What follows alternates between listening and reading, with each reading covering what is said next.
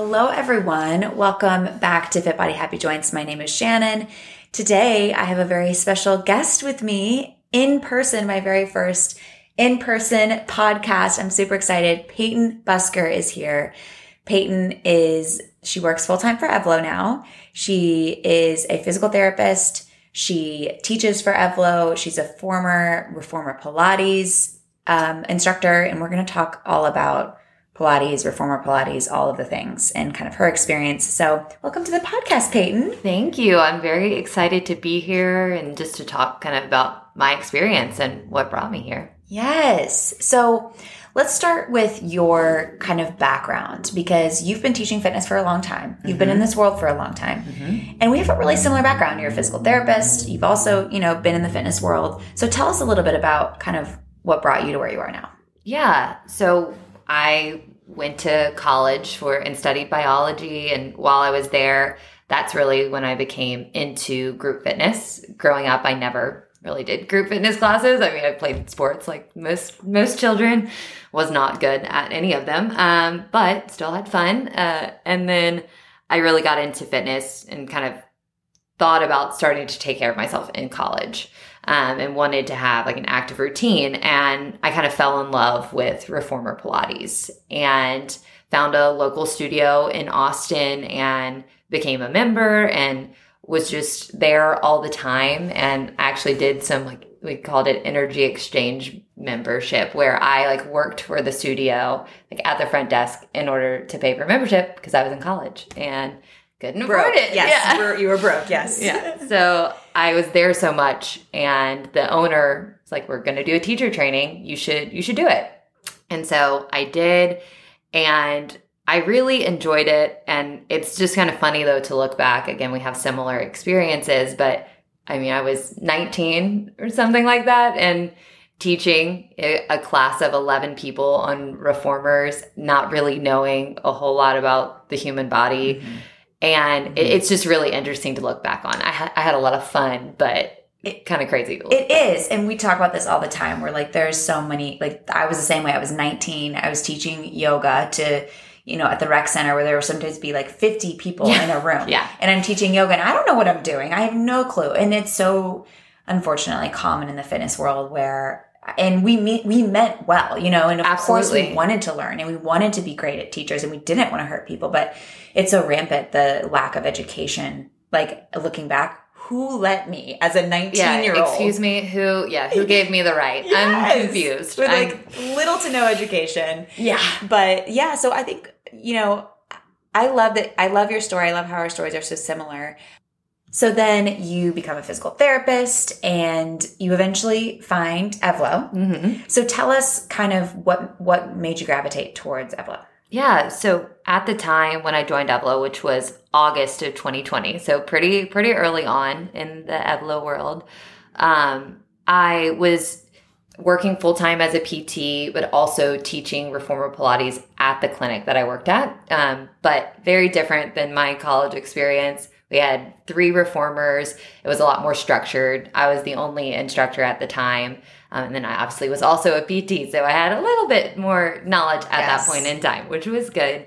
But I was still just craving something, one, for myself, for my own personal fitness. I was actually going to be getting married the next May.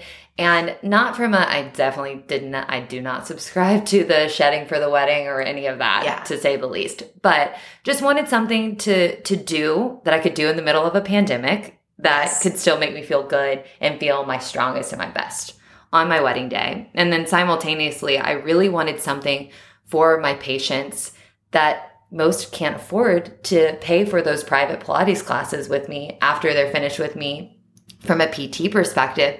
And I wanted a program that I could, in full confidence, recommend to my patients and know that they wouldn't show back up on our doorsteps in 3 months because they had injured themselves again doing something that I didn't have control over, or didn't have an idea of what they were doing.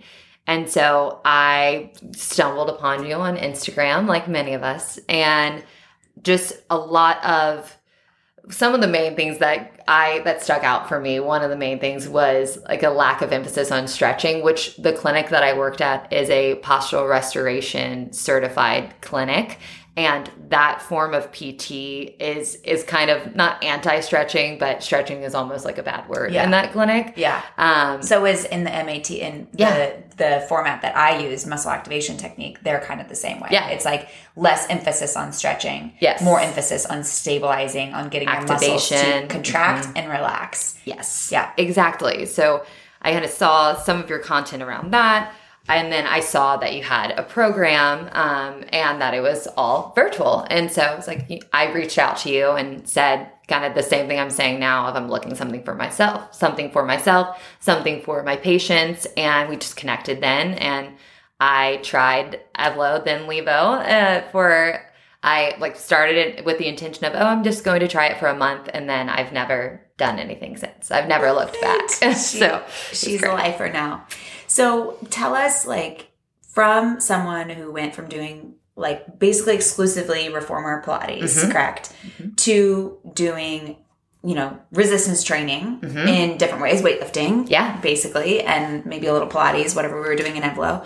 What differences did you notice? And I would like to kind of go into like physically what goes on in a reformer class, because I know people love reformer classes. So I kind of want to go into that. Like, what can we expect to happen in our bodies when we take a reformer class versus when we're taking like an Evlo type class where we're lifting and things like that? Yeah. So in PT school and then after, like I was primarily I would pop into reformer classes when I could, so I liked the fun element of the reformer classes. I always felt mentally engaged. I felt like I had to really focus in my classes, and they were kind of like almost just an escape for me.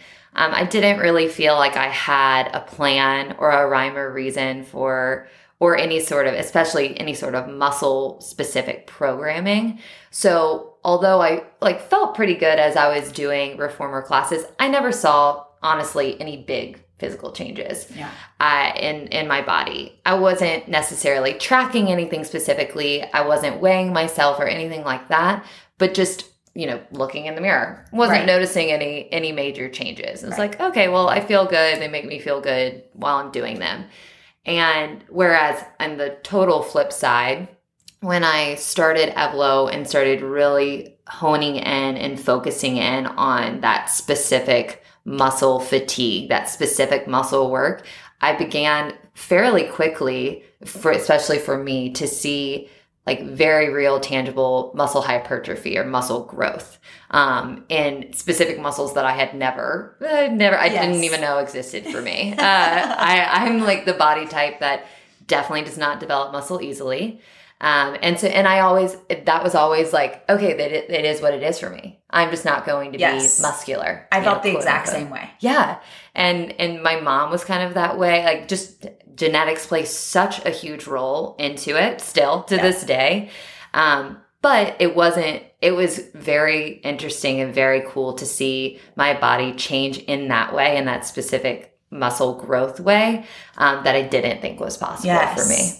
It's so awesome. And I think it's for, I would love to hear the reason why you think that happened. Yeah. So let's talk about and we're not, by the way, just so everyone knows, we are not bashing reformer Pilates at all. No, absolutely not. And we want to talk about we just want to be real about what is probably happening to your body and when and why you would want to incorporate, if you wanted to, if it was something that you love. Yeah. So let's talk about what do you think is the difference physically, mechanically in a Pilates reformer class versus in some of our lifting classes? Yeah, I think, knowing what I know now, I think with reformer classes or Pilates classes in general, you're really getting at a lot of those type 1 muscle fibers. So the goal, if you're wanting to achieve muscle hypertrophy, the goal is to activate as many of the muscle fibers as you can. So going through type 1 and then going through the different versions of type 2 or the different levels of type 2.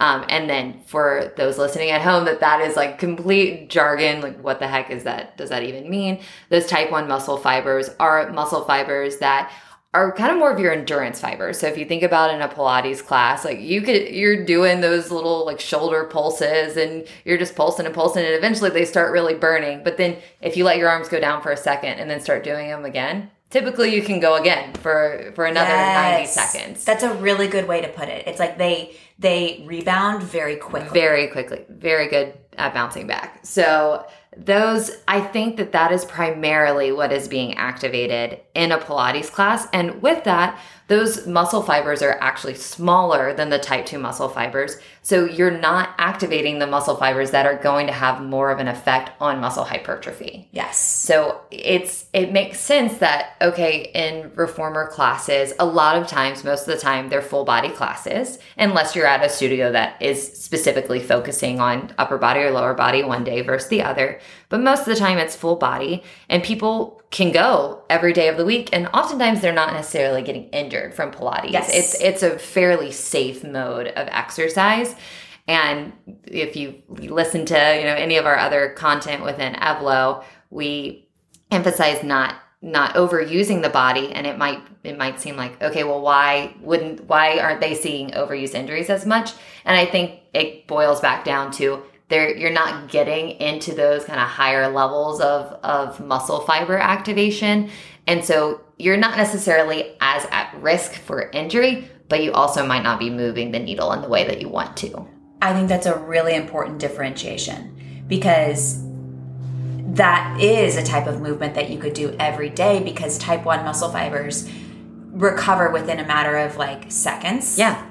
But type 2 muscle fibers that are recruited more when you're doing something that requires more force, when you're doing like a harder exercise that, you're really fatiguing your muscles and like getting to a point close to failure. Mm-hmm. And those muscle fibers can take days or weeks as opposed to seconds to recover. So that's where, when you're doing HIIT type classes every day, or even when you're doing like, even spin can get into those type 2 muscle fibers, things like that. Those are the types of modalities that we're talking about when we're talking about overuse injuries. Yeah. Whereas like something like a Pilates class where you're staying in that type 1 threshold, you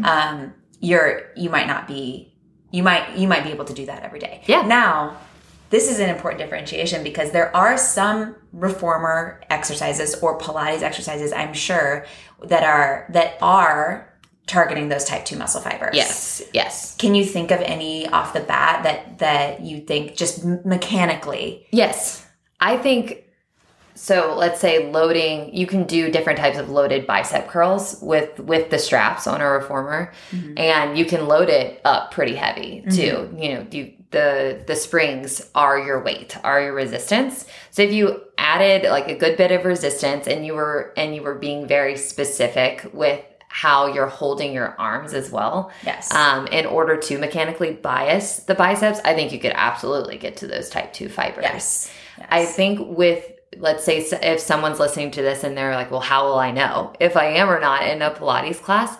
If you're doing an exercise, let's say you're doing that bicep curl and you're doing it for longer than 90 seconds, you're probably not hitting at more than just the type 1 fibers. But if you're doing a few repetitions, it's less than 90 seconds, and you cannot pick up your arms one more time, you're probably getting to them there. Yes. And Pilates is like a very wide spectrum as well. So a lot of Pilates studios do repetitions, and they do very small amounts of repetitions. So again, you're probably not going to really get to those type 2 muscle fibers with that. So it depends on the studio you're at. Like, most people aren't having you do things for more than 90 seconds or up to that 90-second mark. Yes. So let's talk about, because those classes can be hard.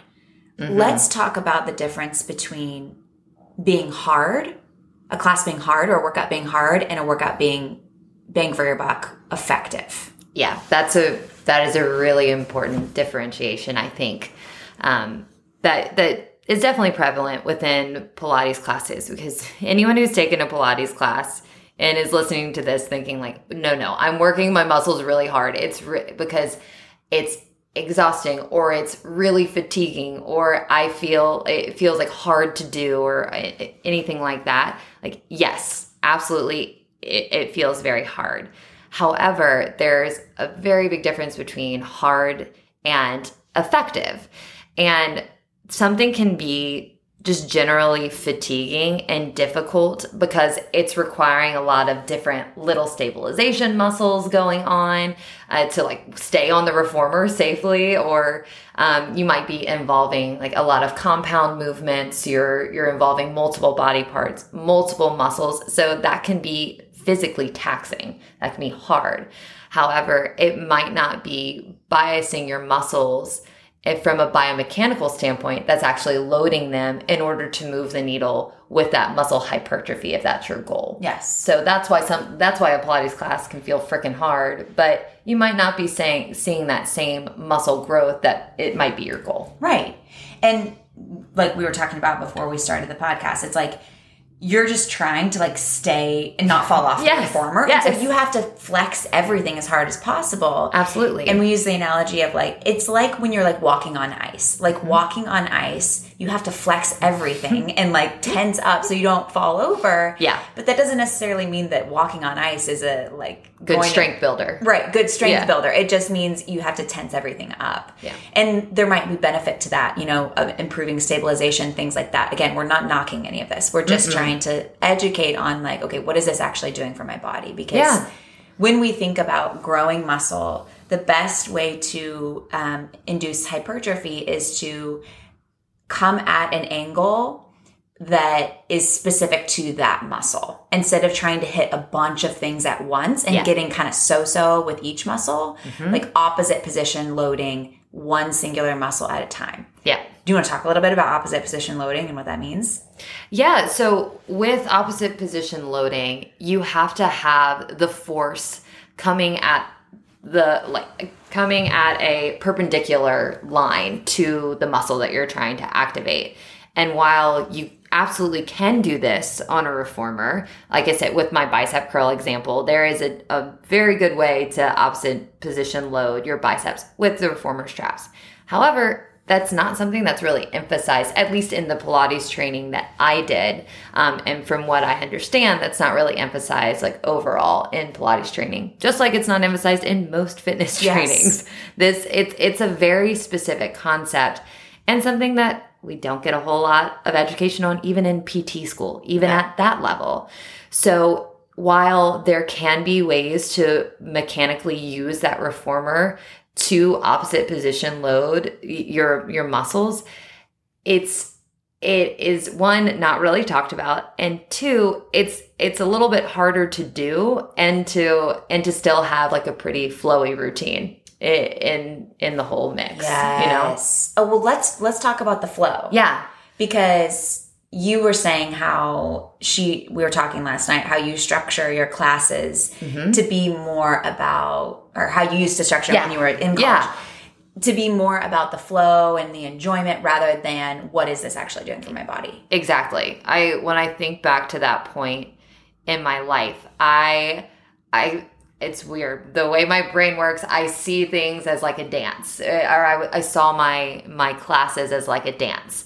I wanted to provide like the best possible flows from one side of the reformer to the other. And I was pretty much never thinking, oh, what is this actually targeting? What muscle are we hitting? What muscle groups am I wanting to hit today? That wasn't even in my brain at all. And again, that is not to say that that's the case for all Pilates instructors. This was me as a 19-year-old and what was my focus and also what I enjoyed in a class. So when I went into a reformer class at the studio I was at, I preferred teachers who taught that way, who taught like, oh, I don't want to have to be up and down, or I don't want to have to be, I want this to make sense. I want it to be pretty and flowy. Yes. And again, that is sometimes fun mentally, and it's nice to have that in. And where I see that now in terms of my teaching with Evlo is in more of my build and burn classes. I'm kind of able to layer that in and find clever ways to go like from the ground, from standing to the ground to side lying. And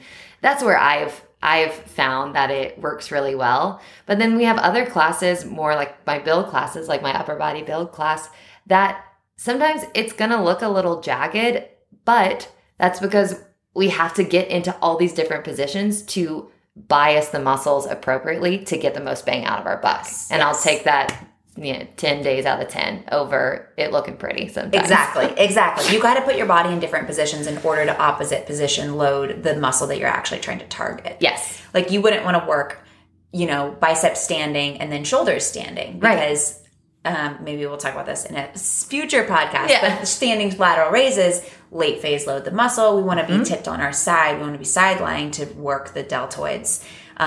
So it's like, okay, we're going to do bicep curls upright, and then we're going to go on our side, and then we're going to work deltoids. We're going to come back and so it's like, it is more up and down, but it just depends. I think what we're getting at is like, it just depends on what your goal is for exercise. Do you want to move and feel and be flowy and feel good and engage your muscles? Great. Take a reformer class. Absolutely. If you are looking to build your muscles in ways that slowly build you up without straining your joints, that's where lifting comes in, and it might just be a little more jagged, and that's okay. It's just all of this with exercise. It just depends on your goals and what you want. Let's switch gears and talk a little bit, because I think so many people gravitate towards Pilates because they see the instructor and they see, and this goes for any exercise modality, not just Pilates. And as instructors, we can say this, but I never felt like I had the fitness instructor body type. I felt like you, I also have a really hard time gaining muscle. I've never been super athletic. I've never been super coordinated.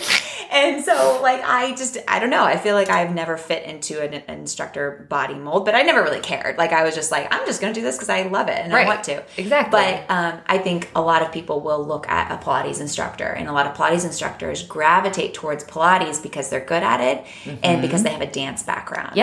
And so they have that perhaps genetic component that makes their body respond really well to certain type of exercise. Absolutely. Is that something that you saw, or let's talk a little bit more about that? Yeah, no, it's definitely something that I saw. And I think it's interesting. I feel very similarly to you in that I didn't fit that mold. Although I danced growing up for 11 years.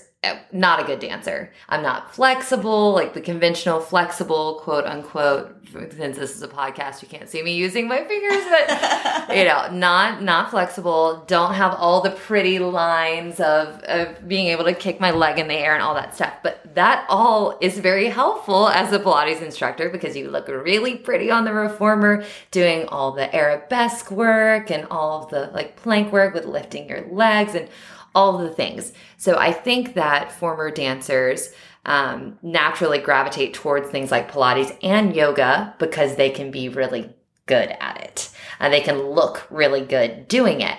But it's not Pilates that is giving them that look. It is their natural inclination and what they've grown up doing that has predisposed them to be, quote unquote, better at being that type of instructor. And we see it a lot, again, not just with Pilates, but in sports, for example, you see swimmers, and swimmers at an elite level have a pretty similar body type all the way around. For the most part, there's variation, but oftentimes you think, oh, if I want that body type, I need to swim. I need to just swim my little butt off. Whereas what has really happened is that, again, genetically, the people with that specific body type have been better and better and better at swimming and made it to that elite level because of their genetic predisposition and working their asses off. Let's not forget that part.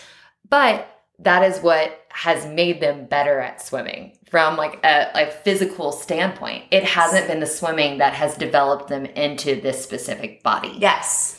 So it's really not fair to look at a fitness professional and say, this is the workout they do. So if I do what they do, I will look like them. Absolutely. It's just not, because I read a study. I wish I could find it. If I could find it, I will link it in the show notes, but I'm probably not going to be able to find it. But it said something like they predicted that genetic variation accounted for 70% of your results from your workouts. Wild. 70%. It's wild. That's a lot. That's most of it. That's most of it. And so it's like, you can't just look at someone who does bar and think like, oh, well, I want a booty like her, so I'm going to do what she's doing or whatever it is. And so ultimately what we have to do is understand the human body at generally. Yes. And then apply forces to the human body that are going to create the most change for the general. Yeah. For the general human anatomy. Yes, absolutely. Yeah. So let's switch gears and talk about core. Okay. Because a lot of people gravitate towards Pilates for core. Yeah. I feel like it's even become pervasive with doctors saying, oh, you have back pain. You should just go do some Pilates and get some core. So much. All the time. And I've even had patients that, and I used to not correct them, but then I got better at just trying to educate. I'd have patients that had been former patients and then switched over to the Pilates side when I was doing that in person. And they're like, I love Pilates because I'm just always working my core. Throughout the entire class, I'm working my core. I'm like, okay, let's dig a little bit deeper into that. Are we actually working our core the whole time?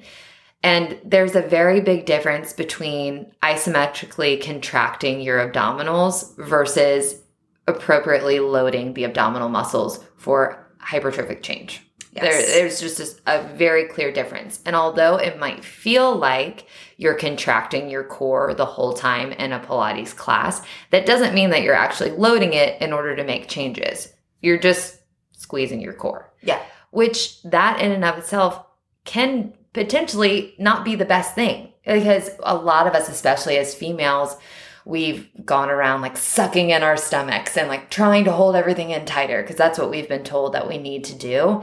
And then our muscles become so overactivated and we don't know how to relax them. And so then we can't let them go, and that can lead down a whole nother rabbit hole. So I think that is one element that can be potentially dicey of going into Pilates with the intention of, I want to learn how to hold my core all the time. I want to learn how to do that. And I would argue that I would hope to see more of like emphasizing that our core should not always be turned on and should not always be engaged in a Pilates class. And that it's actually more effective to do exercises that are loading the core appropriately. And then when you're not, let your core relax. Yes. Let it go. Let it relax. Like in our side lying exercises, like in our burn classes, or burn type moves with loading our outer thighs. We are really specific about saying, okay, we're lifting our leg here. If you feel your trunk or your core start to get involved, you've gone too far. Yes. You've lifted too high. This is not a core activity. Not everything should be a core activity. Yes. Let's be specific with our core work. Yes, totally. And we were even talking last night because you have postural restoration background. And we were talking about, we are taught like, and again, we'll probably do a different podcast about this, but we were taught, always like flex your core, even when you're just standing there, even when you're sitting. And I even like have a background of doing that for years and years and years. And it eventually, I think, contributed to my back pain. Yes. And once I learned, like, I don't have to be doing a Kegel all the time. Right. I don't have to be like pulling my stomach in all the time. Can you talk about, from a postural standpoint, what your abs should be doing if you're just standing there? Yeah. So there is a level of activation when you're standing upright, both in the front part of your core and the back part of your core. So abs are the front, and then back we've got the paraspinal muscles that run along the spine. And there's a level of activation there to keep you from going into a back bend or going forward. Falling into a forward fold. Exactly. Yes, but it's not something like, you do not have to be specifically tensing the abdominals in order to stand appropriately, for whatever that means. And I feel like we get a lot, or not necessarily get a lot within Evlo, but as physical therapists, we get a lot, how should I stand? what's the best posture? What's the best thing I should do? And so often we see people, and I would see it when I was practicing as well, people overcorrecting, bringing their shoulders way, way back, and which then kind of flares their rib cage up and puts them into a position where it feels like you might need to tense your abs because your rib cage is coming up, and then they want to tense their abs to bring it back down. Right. But we want that to be coming from deeper within, from kind of the deeper abdominals, but not on a conscious level necessarily when you're just standing there.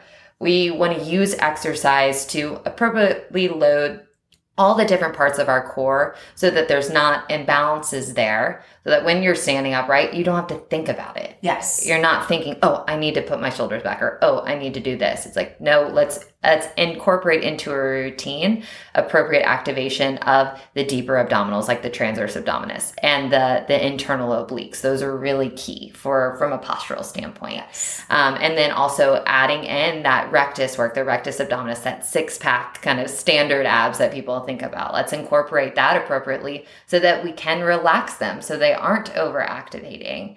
And that's what I think is the key, as opposed to let me be conscious about it when I'm just standing there. Yeah. So it should feel relatively natural. It shouldn't feel like you have to think about it. It shouldn't feel like you have to always brace. Exactly. Yeah. And hold it. Would not recommend. Yeah. Because that causes more inflammation and issue. Yeah. The back pain, all the things. All the things. Yeah. And then it causes, like, from my experience working with patients and just myself even, when you do go to work your abdominals, it's almost less effective because you're not able to get that good contraction, because you're at this kind of like low level of, I'm always kind of contracting. Yes, that low level of tone. Yes, and you're not able to get the full spectrum of contract with 100% effort, relax with 100% effort. Yes. So then your quote unquote core work ends up kind of getting watered down. Absolutely. We see that with the rectus abdominis a lot. So that the six-pack muscles. A lot. They tend to be, in most people, very overactive. And so then when you try to activate them in a class, like, you might find that I can't feel anything. And we've heard this even in our burn classes of, I cannot activate. Like, I know what I'm supposed to be doing, but I'm not feeling it. So a lot of times it takes kind of peeling back and dialing things back to see, like, oh, okay, I'm actually overusing that core, whether it's from me bracing all day or me coming from a mindset of, I need to work my core 5 days a week. Like, each time I'm doing a class, I need to be doing crunches or doing whatever it is every day. So we see overuse from kind of both ends of the spectrum, from just a postural standpoint, as well as from overworking it. And then you have trouble connecting when you're just trying to do it the 1 to 2 times a week that we recommend. Yes. Well, let's talk about working your abs every day. Because we were talking about earlier how you could technically do a lot of reformer type classes every day because they are loading type 1 muscle fibers more often. What about for someone who just tacks on abs at the end of every workout? Is that still type 1 muscle fiber recruitment, or are they probably getting into type 2? And because I do see that often, I always see the overuse there. I would probably assume that they're getting into more of the type 2 fibers, and they are overusing because they're not letting the type 2 fibers recover. I think with what's interesting with core work and what I've found, like in Evlo, for example, with burn classes, we're not using external weight, but the abdominal muscles, when you're doing things like the ball crunches that we do, or just a crunch in general, the abdominals are extremely loaded against gravity. That's what makes them so effective. And so when you're loading them with that much force, you are most likely getting into those type 2 muscle fibers, because you're feeling that feeling of, I cannot do one more rep, and and you're not even close to like the minute mark. I find. And so I think it might be a little bit easier to get into those type 2 muscle fibers with the abdominal muscles as opposed to something like the glutes. Yes. And so I think when people tack on these exercises every day, and sometimes people will do the same exact exercises for their core every single day because they want to make a change specifically within their abdominals. So I think they're getting to those type 2 muscle fibers. then you'll see that lack of ability to contract, especially within the week. Like you get to Friday and you're doing those same exercises and you might notice, gosh, I cannot feel anything. Yeah. And it's probably because there's inflammation in that area, which dampens the connection from your brain to that part of your body, all the things there. And then also just from a different mindset around this is that we can't spot treat fat. So yes, people are doing it because they want the six pack. Yes. But that's not the way to get it. Yes. Unfortunately, for better or for worse, nutrition plays such a huge component, especially in that abdominal region. And it does not, abdominals do not come from, or that look that you're looking for is not going to mainly come from tacking on abs 5 days a week. I would say that's actually going to push you in the opposite direction. Instead, focusing on it 1 to 2 times a week and then focusing on nutrition if that is your goal. Yes. And that is certainly not everyone's goal. And if it is your goal, that's great. But unfortunately, doing core work 5 days a week isn't going to get you there. Right.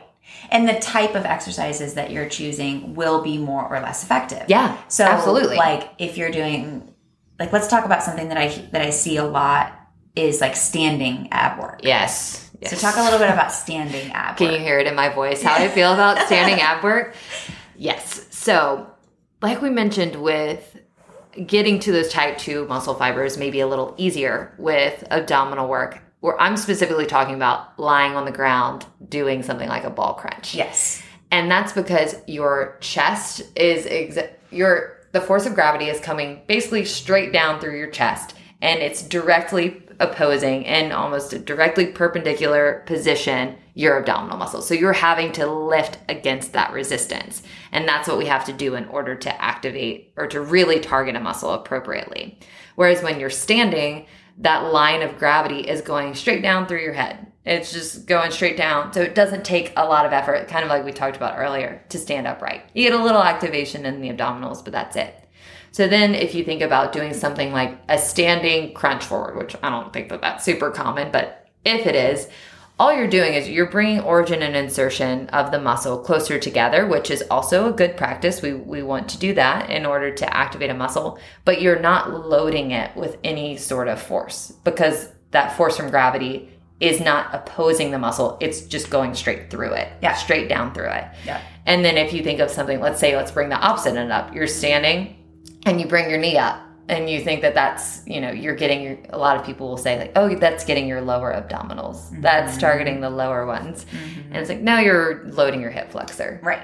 So it's hip flexor. It's all hip flexor. Right. Or even in like a hanging leg raise. Yeah. This is not Pilates specific, but like where you have your forearms stacked on one of those machines at the gym and you're lifting your knees towards your chest. Yeah, there's very little. Yeah, it's mainly hip flexor. You have to brace your abdominals. Isometric contraction of the abdominals. And you might get a little curl at the end, but it's very, very small. Mm-hmm. So it's like that's mostly hip flexor. So exercise selection is key. And I think we use the example of how you orient to gravity is very important. And when you're working the abdominals, basically you want your torso to be more or less parallel with to the ground. Mm-hmm. And if you're more upright, like standing, it would be like doing a bicep curl when you're laying on your side. Exactly. Like that's a perfect example. Bicep curl, like yes, you're bending your elbow, you're using your bicep to flex your elbow and bend your elbow, but the load, if you're holding a weight and you're laying on your side doing a bicep curl, bending your elbow, the weight you're holding won't be biasing your bicep. No. It'll be biasing a rotator cuff muscle. So it's like this, it's like a similar idea. It's like, yes, you're moving and flexing.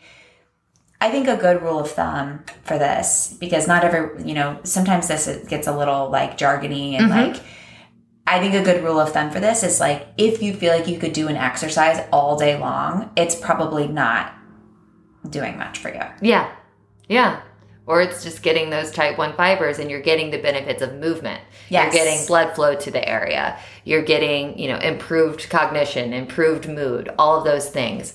But you're not necessarily moving the needle when it comes to muscle hypertrophy. Yes. If that's your specific goal. Yep. It just depends on your goal. So for me now, let's say if I were to go into a reformer class, it would be with the intention of enjoyment, of this feels good in my body. It's nice to move my body in sort of a different way. And I know I'm relatively safe doing this. And it feels good just to change things up just from a mental standpoint. I would not be now going in with the intention of this is going to make the changes that I am interested in seeing at this point in my fitness journey. It's not going to make those changes that I want to see in my body. Yep. So I can hear Evlo members saying, okay, so you're saying like on Saturday and Sunday, instead of recovering, I can go take reformer Pilates classes. No.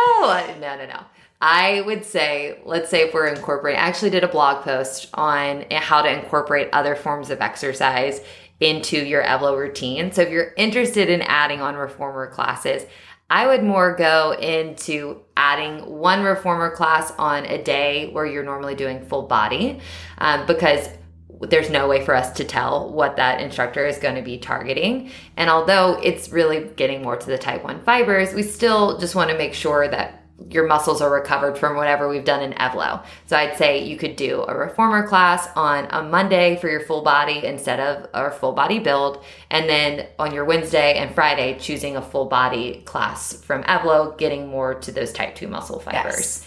Whereas on the weekend or on your recovery days, that truly means recovery. Doing really, really gentle motion that you know is not going to be getting into those type 2 fibers, because there are some moves like we talked about in Pilates that might be getting to it. So we'd rather you not stress your system in that sort of capacity and do something that, again, is good just for movement and improved cognition and all of those fun things, blood flow, like walking. Yes, walking, like easy hikes, easy swims, bike riding if you like that. Yes. And listen, these are all just kind of best practices. Yeah. And at the end of the day, we always recommend you just get really curious about your own body and just test things out. And like, it's not the end of the world. What you'll find is that if something is too much, you won't be recovering. So you'll feel sore all the time. You'll feel like you're not getting any stronger. Yeah. You'll start to feel ache. You'll start to feel your joints ache. Yes. That means that you got to tweak something about your routine. And we've done so many podcasts in the past about that. And we will continue to, because it's important. And there's just no one size fits all. And there's not. We try to give best practices, like we say, but like at the end of the day, everybody's different. The genetic component is just huge. So we got to understand that. Yeah. No, being curious about my body and what I could do with my body is what brought me to the place where I am. And so I'm so thankful for that curiosity. And I highly encourage it for any and everyone listening. Like that's when it gets fun. It can be really fun to see changes that you're wanting to see, or to feel changes that you're wanting to feel, like more feeling good in your joints, feeling like you're sleeping better again, things like that are not necessarily physical or not something that you're seeing in the mirror. Seeing those changes on top of seeing very real physical changes for me is what solidified my like understanding of the method. Because you can understand it from like a scientific standpoint, you can understand it from like a mental standpoint. You're like, yeah, this makes sense. But sometimes it takes feeling those changes in combination with seeing those changes. I've almost been doing this 2 years. So it takes time too. But when you start feeling those changes little by little, it's like those puzzle pieces really start coming together. And it makes it fun. It makes it so fun. And even like, oh my gosh, we did an Evlo photo shoot yesterday. And so we met some of the members. And we had this member say, I'm not going to say her name obviously, but she said, my husband and I want to start having a baby. And I've been an athlete my whole life, like basically killing myself in my workouts. And she said, I've been doing Evlo and I finally got my periods back. Yeah. And we both Peyton and I got goosebumps. We're both like tearing up. It's like, and that's when you know you're on the right track, is when your body starts to respond favorably. Yes. You start to feel better.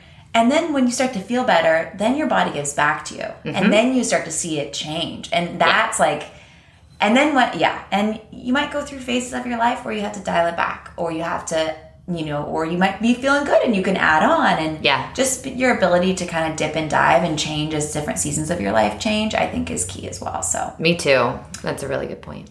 Okay. Anything else that we want to talk about when it comes to like reformer Pilates, anything about you? Did we cover it all? I feel like we got it. We hit a lot. We got a lot. We hit a lot. We got a lot in here. Well, you can find Peyton on the Evlo membership. She teaches a killer upper body build class that I take every week on Tuesdays. And she teaches 4 times a week on the membership at least. So you can find her in many classes. She's an excellent teacher, wealth of knowledge. Peyton, thank you so much for coming. Thank you for having me. This has been a blast. Yay. All right, everyone. We will see you all next week. Remember that there are 8 free classes in the show notes. So if you want to go try our method, you can click the link, put in your email, and you can keep those classes and take them over and over. They continue to be effective. That's it for now. We will see you all next week. Bye for now.